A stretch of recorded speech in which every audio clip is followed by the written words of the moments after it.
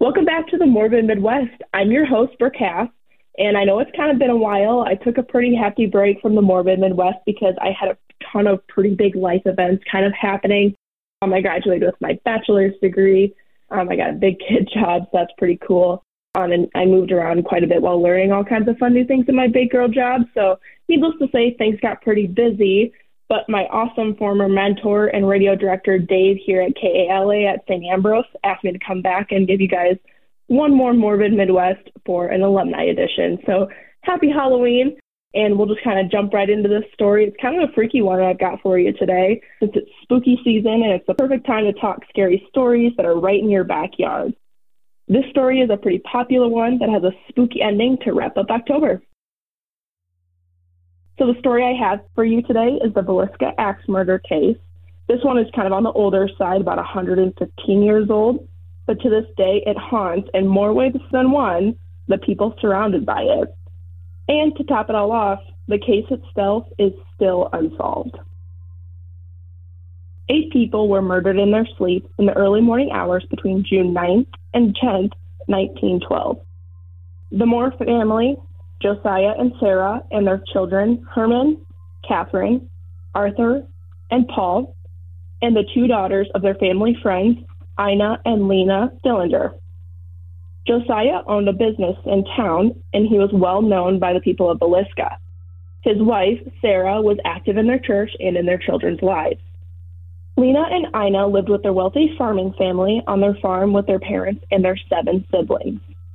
No one truly knows what happened for sure on June 10, 1912.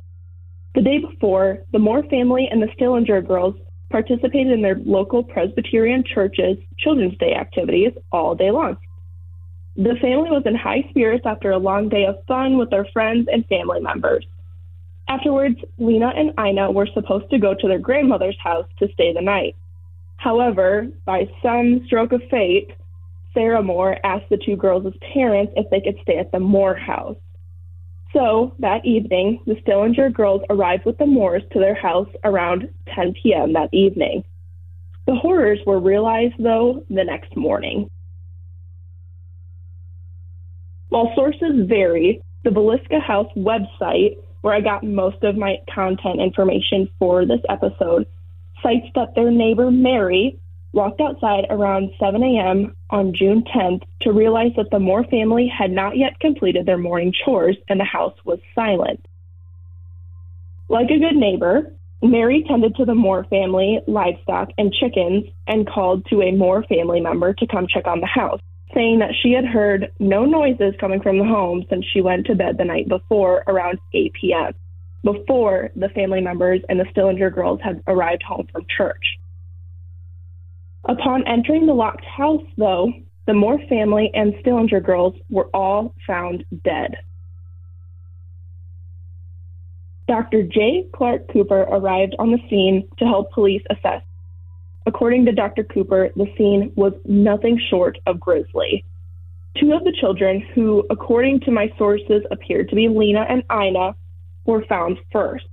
Their bodies were covered in a sheet. Dr. Cooper noted that he saw what was supposed to be a body, so it leads me to believe that both of the girls were in a horrible condition. Next, the investigators found Josiah and Sarah, then their children, in similar conditions. One thing I really wanted to note here is that almost all of my sources say that their faces or their upper bodies had been covered by a sheet, and it appeared that this had been done after they had been murdered. While Dr. Cooper did not touch any of the bodies, he estimated that they had been dead for at least 5 hours. Dr. F.S. Williams examined the bodies of the victims, consistently noting blunt force trauma to nearly all of the victims' heads and sharp edge wounds to some of the victims' heads caused by what he thought was an axe that was found at the home. He noted that the 2 girls in particular were found first, and they were so mutilated that he could not identify any of them at first. Luckily, though, no sexual assault was noted on any of the female victims. Another thing I wanted to note at this point in time is that some of my sources noted a secret or hidden closet in the Moore home, Additional sources noted that the scene also involved the windows being covered, either by curtains or linens put up on windows without curtains, and the door was locked from the inside. In addition to the windows, some of the mirrors, or almost all of the mirrors inside, were covered by linens. So just kind of keep that in your mind as we're going through this story. To kind of touch on some of the main points, the Villisca House website published key facts regarding this case, and I wanted to run through them really quickly. Doctors estimated their time of death shortly after midnight for all 8 people. The curtains were drawn on all of the windows in the house except 2, which did not have curtains, like I said before. Those windows were covered with clothing or linens belonging to the Moores. All of the victims' faces, like I said, were covered with bedcloths or linens after they were killed.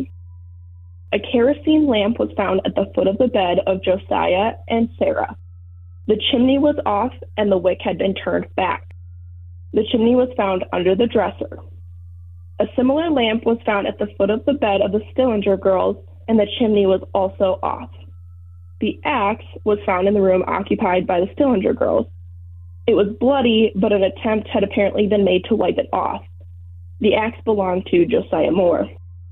The ceilings in the parents' bedroom and the children's room showed gouge marks apparently made by the upswing of the axe. A piece of a keychain was found on the floor in the downstairs bedroom. And finally, a pan of bloody water was discovered on the kitchen table, as well as a plate of uneaten food. Some other sources cite that there was a 4-pound slab of bacon found out. This is kind of varying, and I don't know how it kind of relates back to how the people were found, but I did just want to call that out because it's a very random part in this case. After the bodies had been properly taken care of, the people involved in the case set off to figure out who would do this and, more importantly, why. Many people wondered if the crime was committed by someone who didn't necessarily know the family. An Iowa State Senator named Frank F. Jones topped the list right away. Josiah had worked for Senator Jones for some time before leaving and becoming a competitor of the Jones family, so he instantly became the prime suspect. Another person suspected in the murders was Reverend George Kelly, who was in Villisca the night of the murders.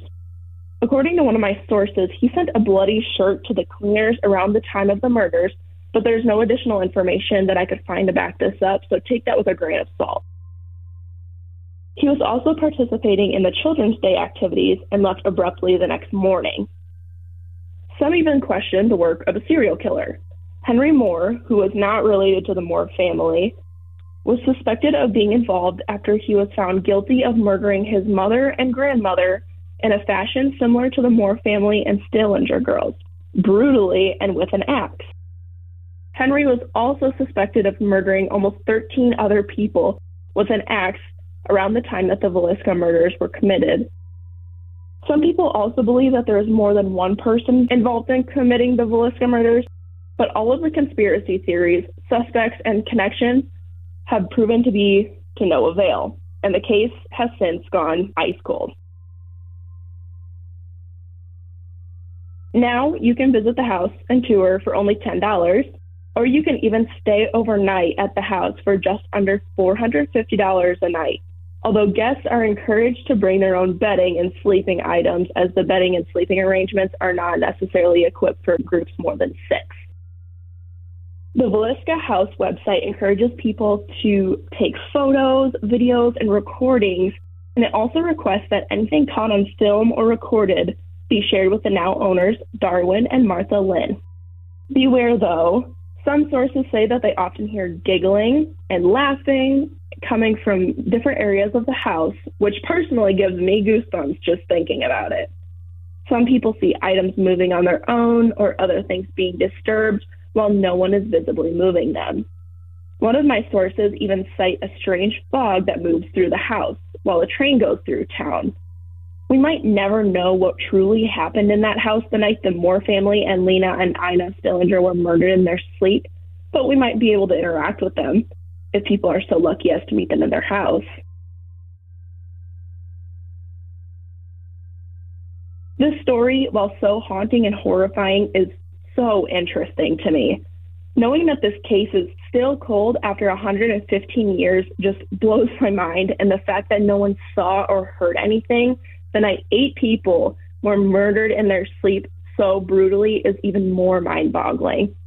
I always wonder what cold cases like this one would be like if it were committed in today's time. Many horrible murders like this are solved with DNA evidence or video evidence and fast-working investigators alongside these items. It's always just so interesting to think about. If you would like to learn more about the Villisca murders, please visit the Villisca House website. Like I said, that's where the majority of my information was retrieved from for this episode.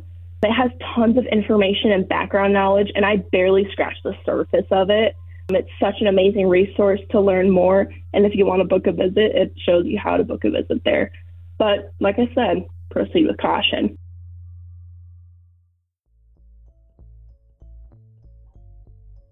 So this wraps up my alumni episode of the Morbid Midwest.